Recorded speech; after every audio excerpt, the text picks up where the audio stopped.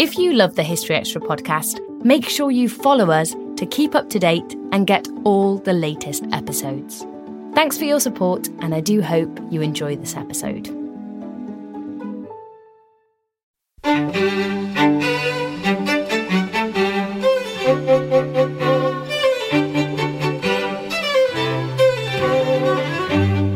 Hello and welcome to the History Extra podcast from BBC History Magazine, Britain's best-selling history magazine.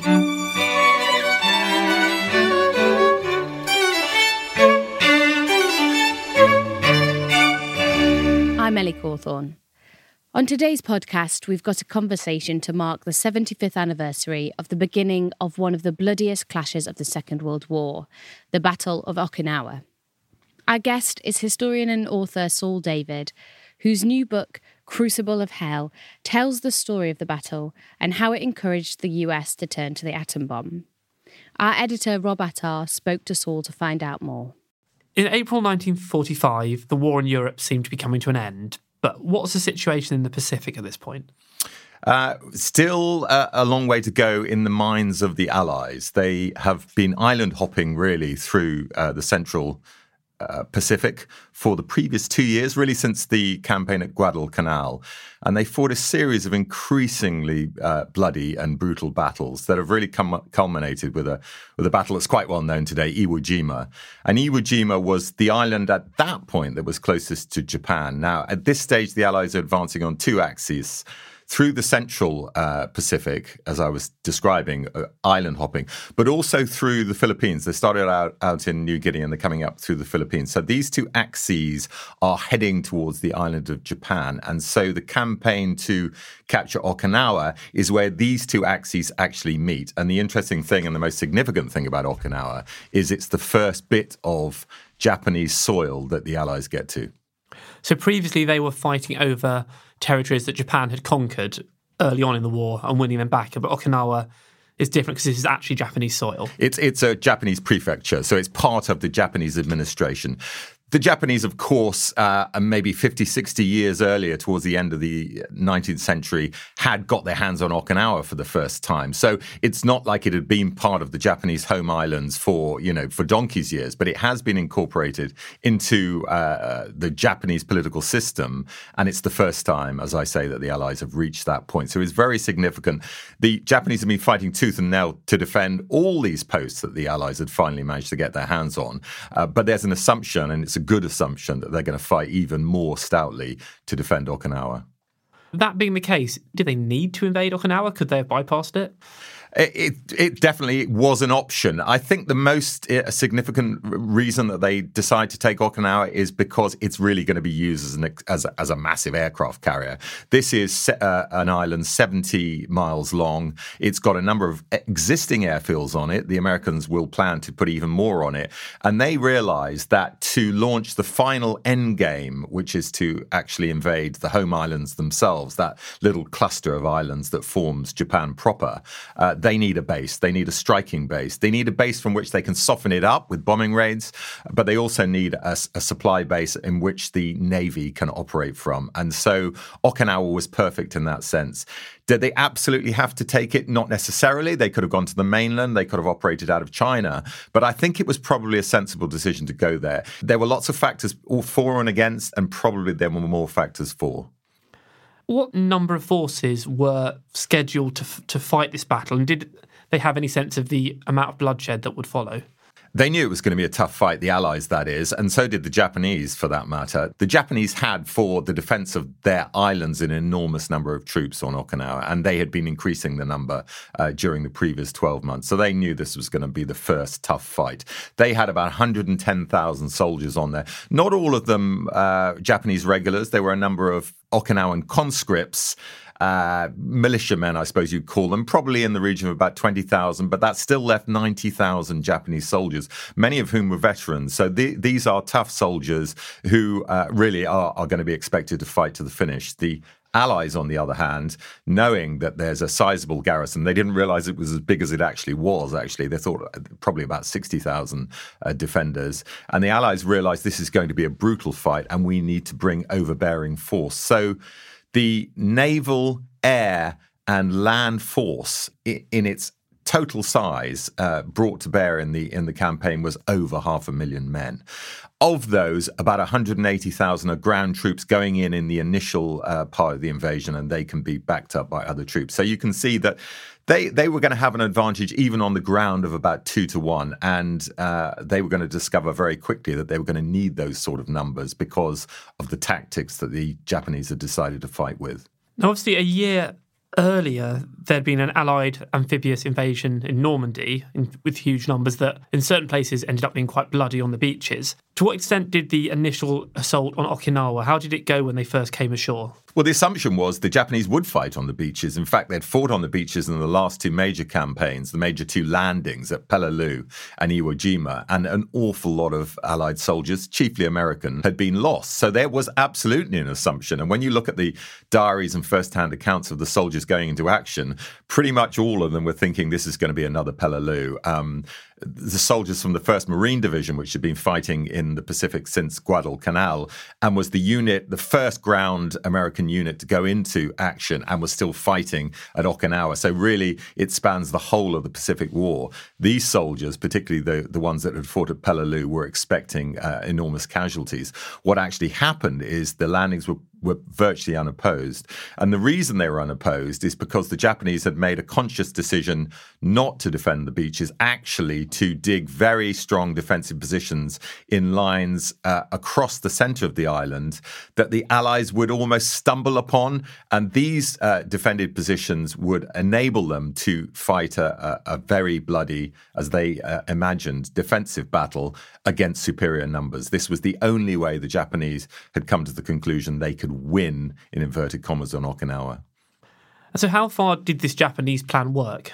It was very effective. I should add that the Imperial High Command back in Tokyo's assumption was the soldiers just need to hold out for a certain amount of time, and our air assets and our sea assets are actually going to destroy the Pacific Fleet, the US Fifth Fleet, enormous number of battleships, aircraft carriers. You know, the most powerful strike fleet that's ever been put into action in history, and the Japanese were convinced that they could knock it out really by using suicide tactics. They were going to send over an enormous number of planes, but not just planes, rockets, submarines, all kinds of suicide craft. Even the largest battleship in the world, Yamato, was sent on a kamikaze run during the battle. And the hope was that if we knock out the Navy, the ground troops will have no supply, and we'll be able to mop them up on the ground on Okinawa.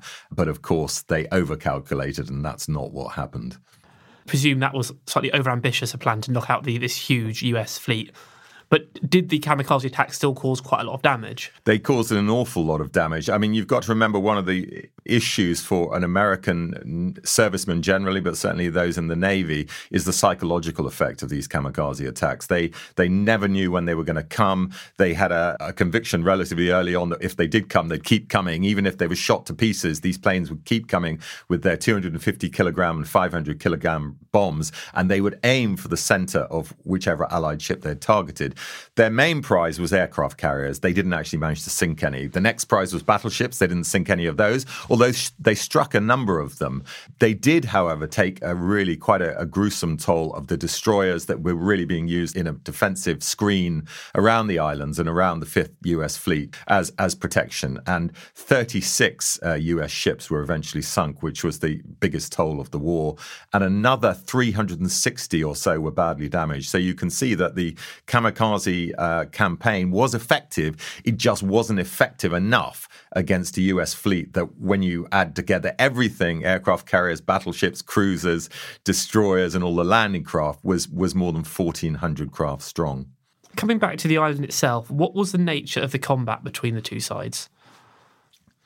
The nature of the combat was really almost akin to the First World War because, as I've described, you had these very strongly defended positions, which the Japanese had actually spent almost the previous year creating, and they'd used a lot of the local population to dig these trenches, to create these fortifications. And they were dug right into the hillsides. And they didn't just create a defensive position facing the next hill. They had them on both sides of the hill, so that even if you managed to capture one hill, the Japanese were still inside it. And if you then tried to advance on the next hill, they would shoot you in the back. So each of these features, they had to be winkled out. The Americans eventually got very ruthless in the means with which they tried to winkle out the Japanese defenders. They used gasoline, they used flamethrowers, they used explosives, they used napalm. They used everything they could. And you may think that that's pretty brutal, that's pretty cruel, until you realize that very few of those Japanese defenders were ever prepared to surrender. And therefore, the US servicemen pretty much had no choice if they were going to keep advancing. And that brings you on to another point I was going to raise, which is the fact that the Pacific War is known for the really savage nature of the fighting. And that holds true in Okinawa too, then? Yeah, I think it's the most savage fighting of the Pacific War, and it was up against some pretty stiff competition, I have to say. How do we know that? Well, we know that from lots of different factors. We know it actually partly from the casualties the Americans took. Even with the overwhelming force that they put on that island in terms of troop numbers, but also in terms of firepower, they had complete air superiority, apart from the odd time the kamikazes were coming over. They were able to use ground attack planes. They were able to bomb the Japanese positions, but so strongly were they embedded into these positions, so deeply were they inside the mountains, that actually a lot of those explosives did very little damage. So the only way you could get them out was by hand-to-hand combat.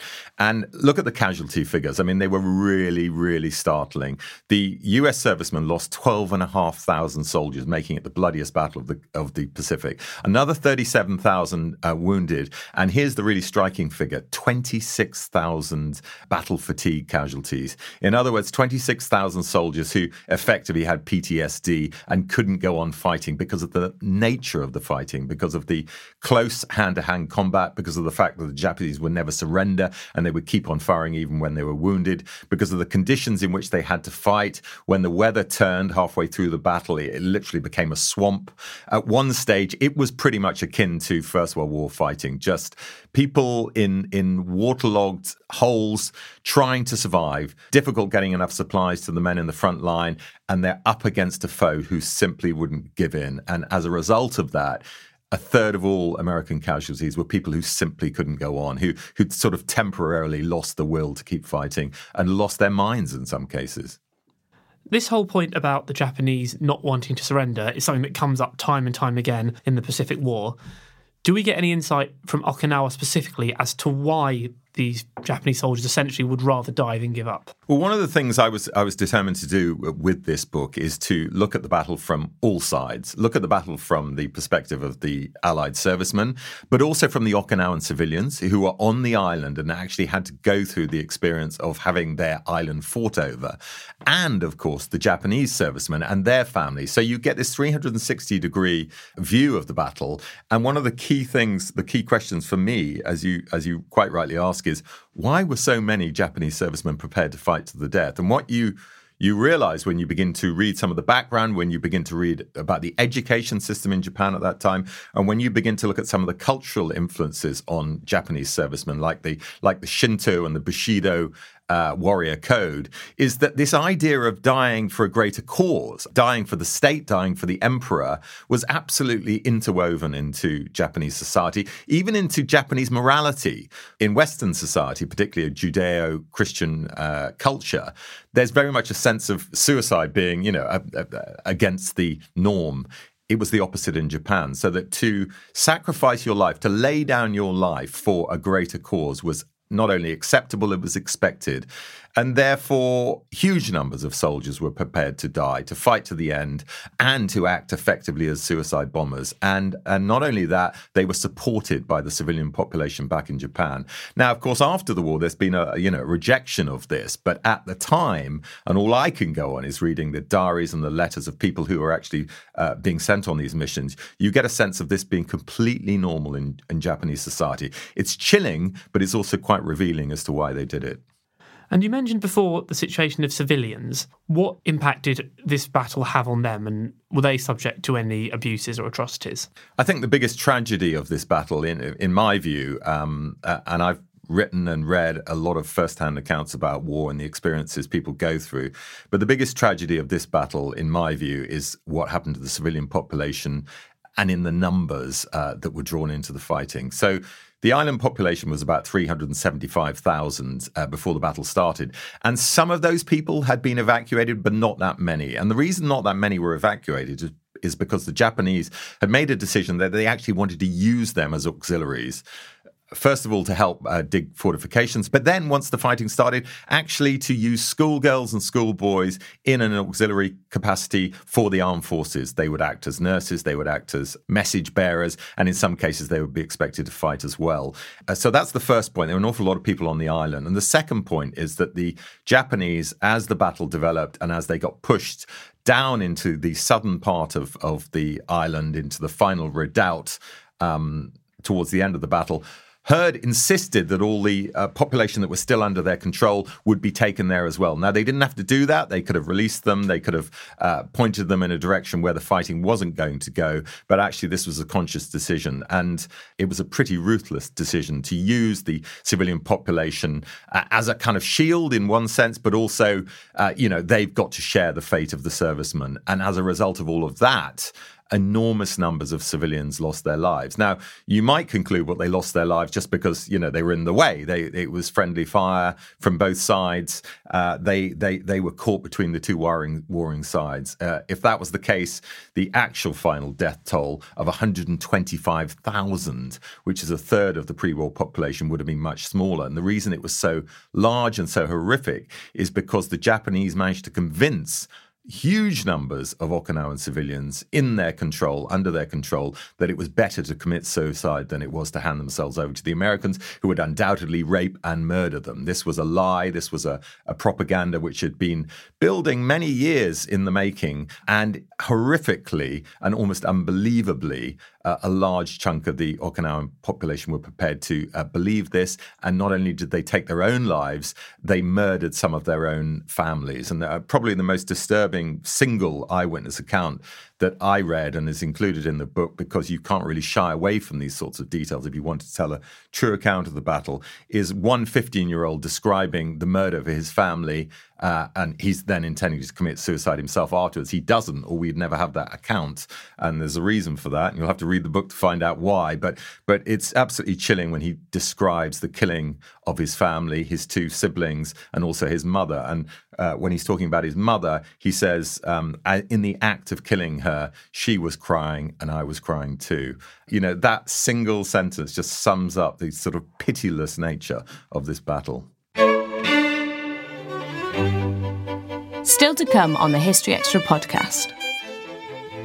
If you were going to invade the home islands, which was the plan towards the autumn of 1945 and also the spring of 1946, you are going to have to fight your way through these islands. And the battle is going to be, as Truman put it later in a letter, Okinawa from one end to the other. This episode is brought to you by Indeed. We're driven by the search for better, but when it comes to hiring, the best way to search for a candidate isn't to search at all. Don't search, match with Indeed. Use Indeed for scheduling, screening, and messaging so you can connect with candidates faster. And listeners of this show will get a $75 sponsored job credit to get your jobs more visibility at Indeed.com/HistoryExtra. Just go to Indeed.com/HistoryExtra right now and support our show by saying you heard about Indeed on this podcast. Terms and conditions apply. Need to hire? You need Indeed. We don't always realize just how much our negative thoughts and experiences stick with us and weigh us down. You may find your brain constantly running through a highlight reel of bad moments. That comment your friend made last week that hurt your feelings. That frustrating thing your mum does. Or that silly thing you said in a meeting. Maybe it's time to get it all off your chest. Whether it's a tiny annoyance or something much bigger. Talking about it can give you some relief and lead you to a potential solution. That's where therapy comes in. It's a safe space to share whatever's weighing you down and learn to process it, so your internal highlight reel can focus on the good stuff. And BetterHelp offers affordable online therapy on a schedule that works for you. Connect with a licensed therapist by text, phone, or video call. Start the process in minutes and switch therapists anytime. Let it out with BetterHelp. Visit betterhelp.com/historyextra today to get 10% off your first month. That's BetterHelp, HELP.com/historyextra.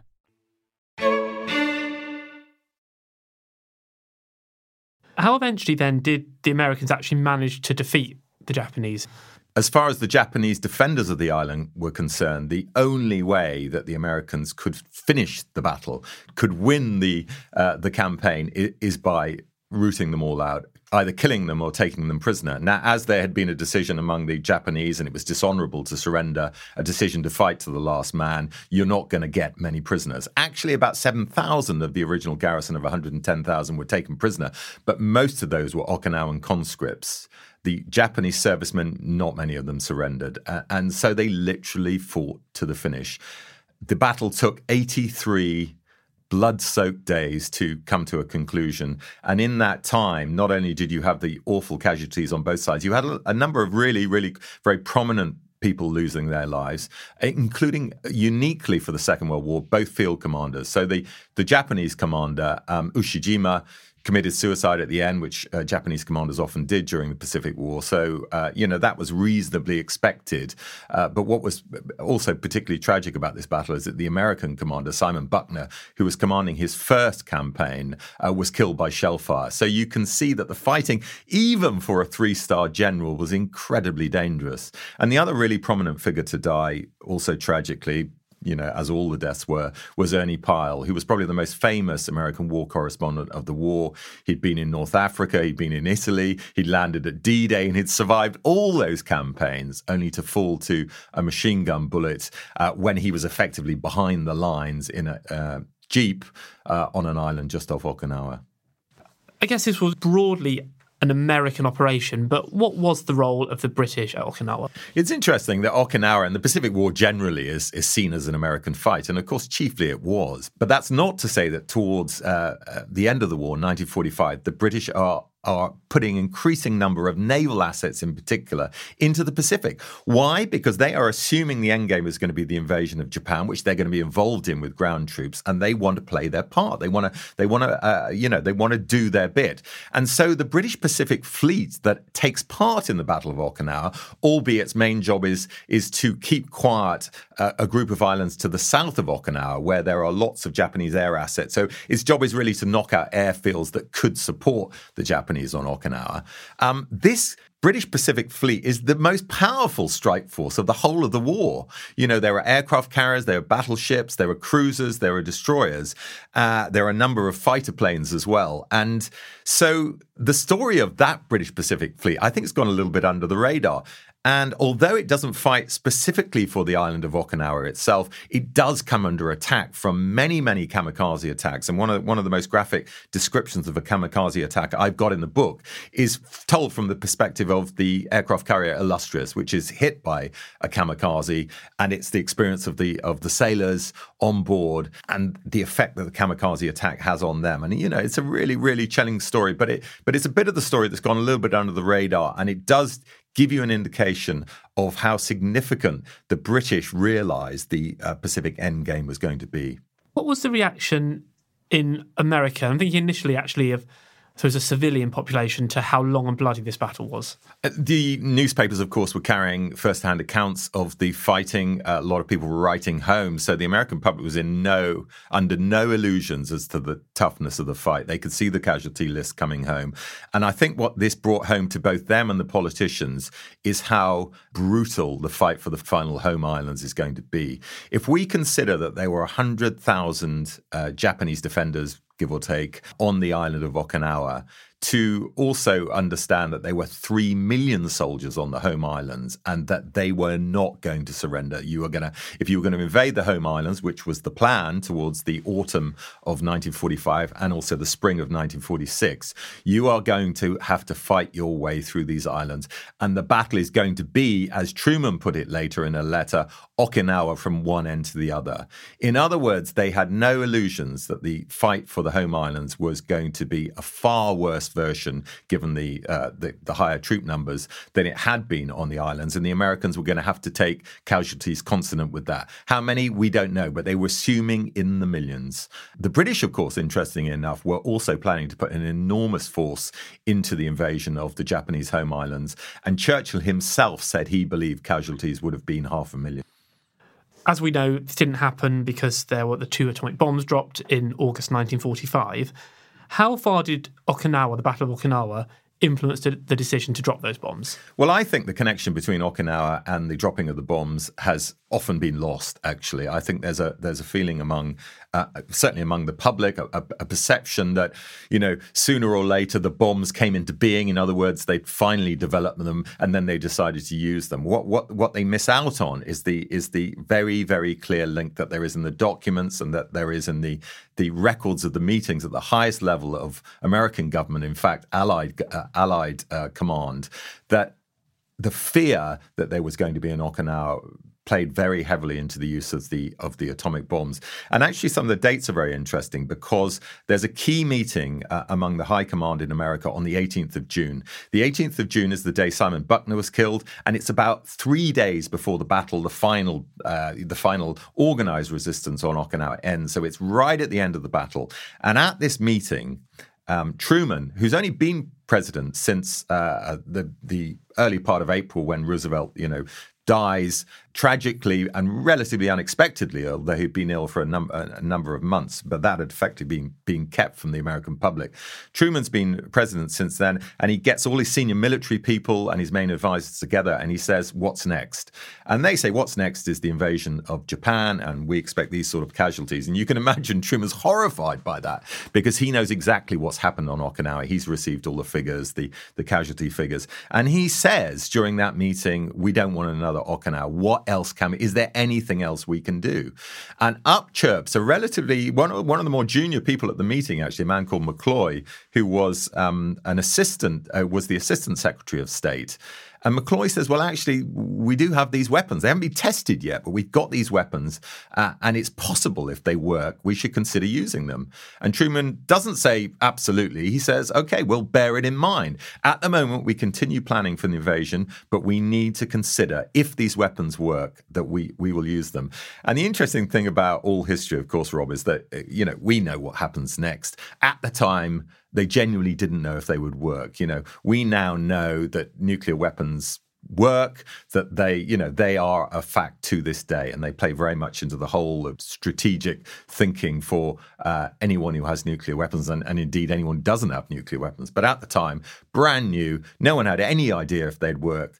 They hadn't been tested, and they were going to be tested in about a month after this meeting. And it was the result of that test, really, that would allow the Americans to make a decision, yes or no. But we should never lose sight of the fact that Truman and most of his senior advisors were heavily influenced by the unutterable horror of the fighting on Okinawa. And actually, interestingly, not just the deaths of servicemen, but also the deaths of civilians. And although you may think that all of Truman's calculations come into play when he's trying to save American lives, actually, I don't think that's true. And he's gone on the record, and did go on the record at the time, saying this wasn't just about American lives. This is about saving Japanese lives. So when you get people criticizing and accusing the Americans of an atrocity by using those two nuclear weapons, you need to understand the context in which that decision is taken. And you need to understand the potential consequences for the loss of life, particularly among Japanese civilians in Japan, if the fighting had continued and the weapons hadn't been used. So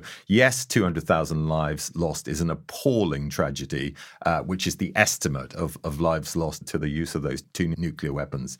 But we also need to take account of the fact that many, many more lives would have been lost if they hadn't been used. And I presume that back in Japan, the reaction to the huge Japanese death toll on Okinawa didn't actually affect the war planners' thinking. They were still carrying on thinking we're going to keep fighting until we're all killed, basically. What's remarkable is that the casualties didn't affect them in the slightest. They didn't affect them in the slightest. They didn't particularly affect them, and this is even more chilling thought, Rob, after the first nuclear weapon was dropped on Hiroshima. So, it's interesting. People say, well, even if you justify the use of one bomb, why then use the second one? Because nothing had changed. After those, the Americans, when they made the decision with the Allies, with Churchill and with Chiang Kai-shek, the Chinese nationalist leader, to use nuclear weapons, they then put out a warning to Japan. It was a coded warning, to be fair, because the Japanese had no idea that this weapon would be as destructive as it was. But they were making it pretty clear that, they were going to unleash terrible destruction. You could say, okay, they were still a little bit unsure of the power of this weapon, but they certainly weren't unsure of it after it was dropped on Hiroshima. And yet the hardliners were still absolutely arguing we should go on, we should fight on. And even after the second weapon was dropped, which of course leads to the decision for unconditional surrender, there was a split among the high command and the emperor. And it's the emperor, interestingly enough, who is finally persuaded by some of his, you might describe them as more moderate, but I would describe them as slightly less extreme than the other characters in the war cabinet, who said, you know what, we've got to surrender. They're just going to blow Japan to pieces. There is nothing we can gain by fighting on. And yet, despite all of that, now 2 atomic weapons have been dropped. It's pretty clear where this is going. There is an attempted coup, which luckily is defeated, and the moderates retain control. But there were still hardliners, even after the second atomic bomb that was dropped, arguing we should continue the fight. So you get a sense of some of the mindset of people in Japan at that time. Let's just keep fighting to the end, a bit like, of course, the Germans had done in Europe.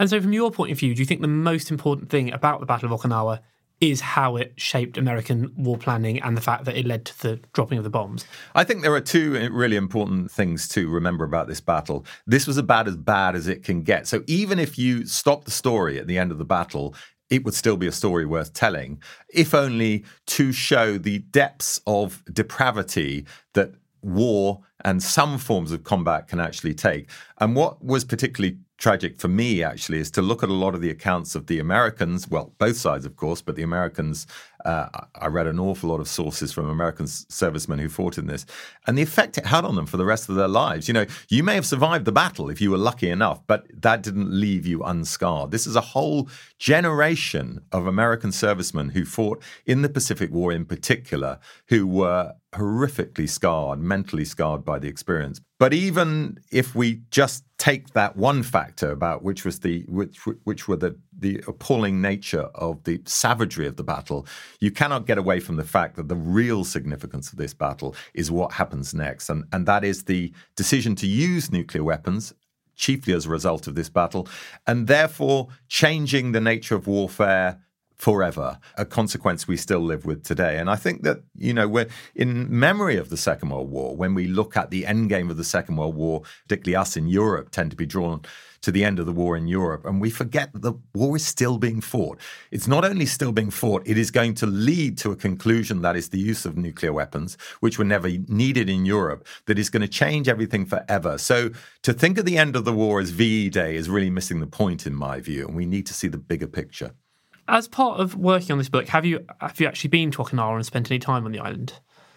You know, one of the great privileges, I suppose, one way to look at it, Rob, but also, you know, one of the chores, as it were, one of the duties of a historian is to ferret out as much material as you can, but also if you're going to try and give a sense of what it must have been like for people to have been in these places, to actually go and see them yourself, to see the terrain, to look at the nature of the ground in which these American and Japanese servicemen were expected to fight. And of course, the Okinawan civilians were trying to survive.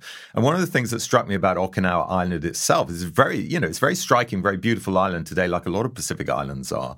But the nature of the ground is this coral rock that is particularly destructive if you're trying to fight in it when you're using high explosives, because of course you've not only got to avoid the shrapnel, you know, the bullet pings and the bomb shrapnel, you've also got to avoid the rock, which itself becomes a kind of lethal projectile.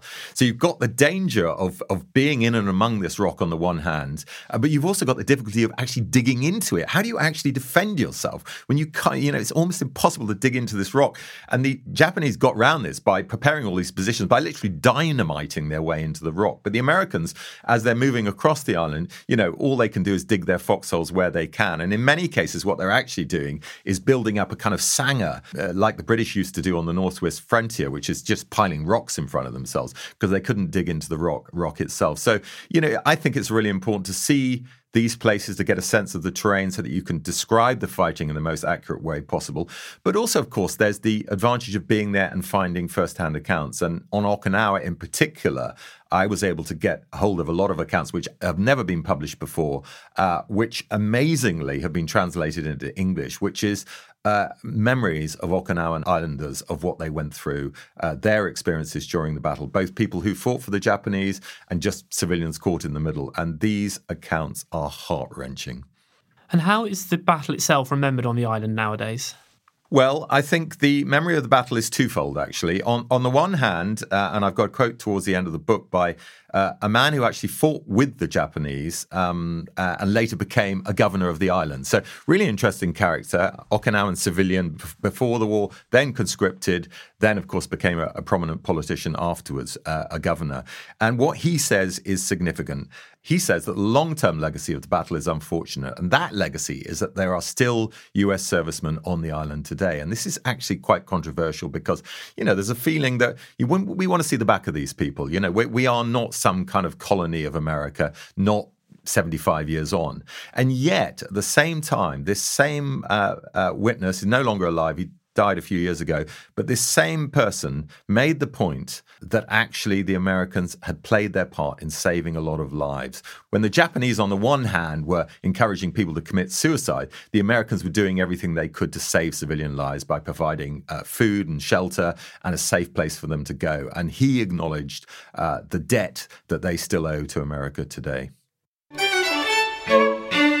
That was Saul David. His book, Crucible of Hell, Okinawa, The Last Great Battle of the Second World War, is out tomorrow, published by William Collins. Saul also wrote a feature on the battle for BBC History magazine. You can find that in our April issue, which is out now and also includes articles on Bloody Mary, the spies who inspired James Bond, and the Declaration of Arbroath. Thanks for listening. Today's podcast was produced by Ben Hewitt and Jack Bateman. We'll be back on Friday to discuss women in the Viking world.